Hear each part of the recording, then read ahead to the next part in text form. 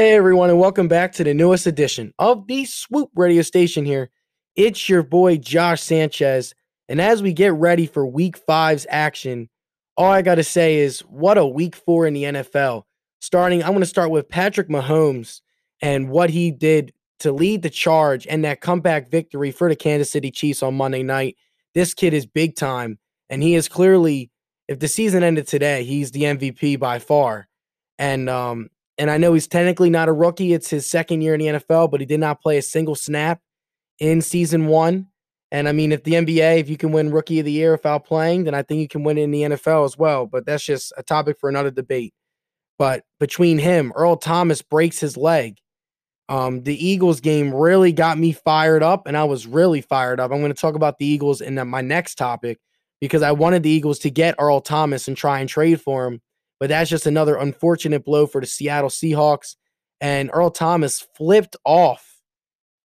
As he's leaving, he was flipping off the coach and flipping off everybody. I don't know who he was flipping off, but he is clearly not happy in Seattle. He's not getting paid right. Seattle got rid of Richard Sherman in the offseason.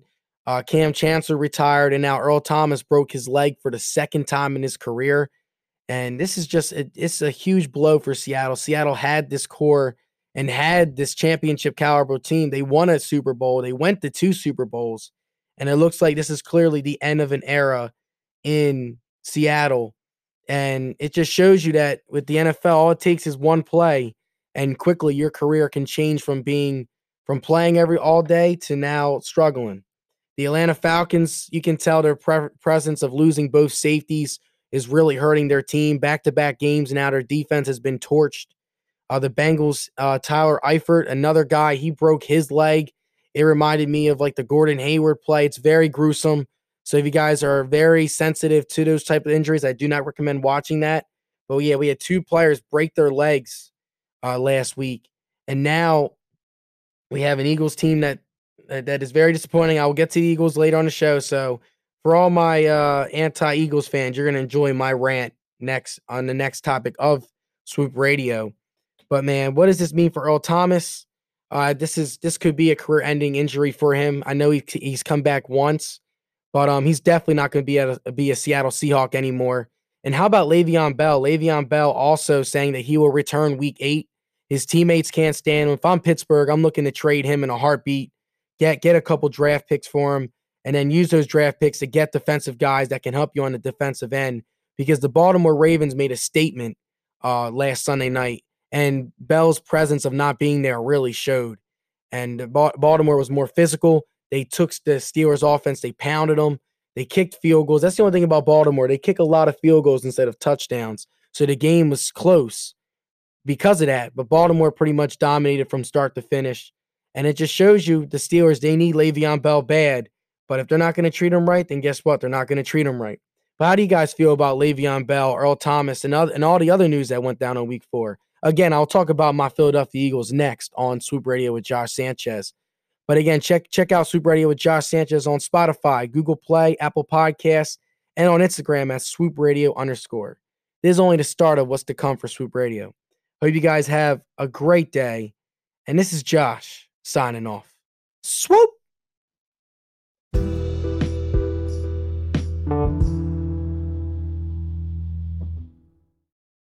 Hey everyone, and welcome back to the second and final topic of today's Swoop Radio with Josh Sanchez. And I told you guys earlier how I was fed up with my Philadelphia Eagles Week 4, and now I'm going to go on my huge rant. So I hope you guys are ready for this one. The Eagles, I know, were Super Bowl champions, were riding high, but that loss against Tennessee was flat out pathetic. And the reason why I'm saying that is because the Eagles had not 1, not 2, but 3 opportunities to close out the game in overtime against the Tennessee Titans. Tennessee had a 4th down play 3 times. The first time was 4th down and 15. Number 24 of the Eagles, I'm not even going to announce his name. That's how fed up I am with him. He literally, if you guys watch the tape, he let the receiver run an out route 18 yards and get the first down. Like, I could play better coverage than that. Like, he's literally the only receiver that was in the area. He let him just do an out route. I don't know what he was doing. He was looking at the quarterback when he should be focusing on the wide receiver. He's playing 15 yards back to prevent anything from getting past him. And guess what happens? It gets past him. A receiver gets past him. So way to go, 24.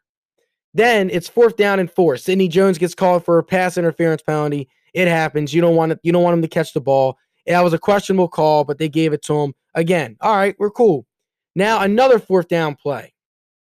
They throw a little dunk pass to Dion Lewis, and he gets all the way down to the 15-yard line. Are you kidding me, Philadelphia Eagles?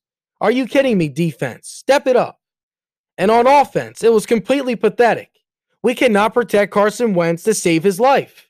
Carson Wentz has been sacked 9 times these past 2 games. He is just coming off of ACL and LCL surgery. And he's been hit pretty much every drop back he's been dropping back to. And that's the reason why our offense has not been clicking yet. Alshon Jeffrey, he balled out. Zach Ertz, he balled out.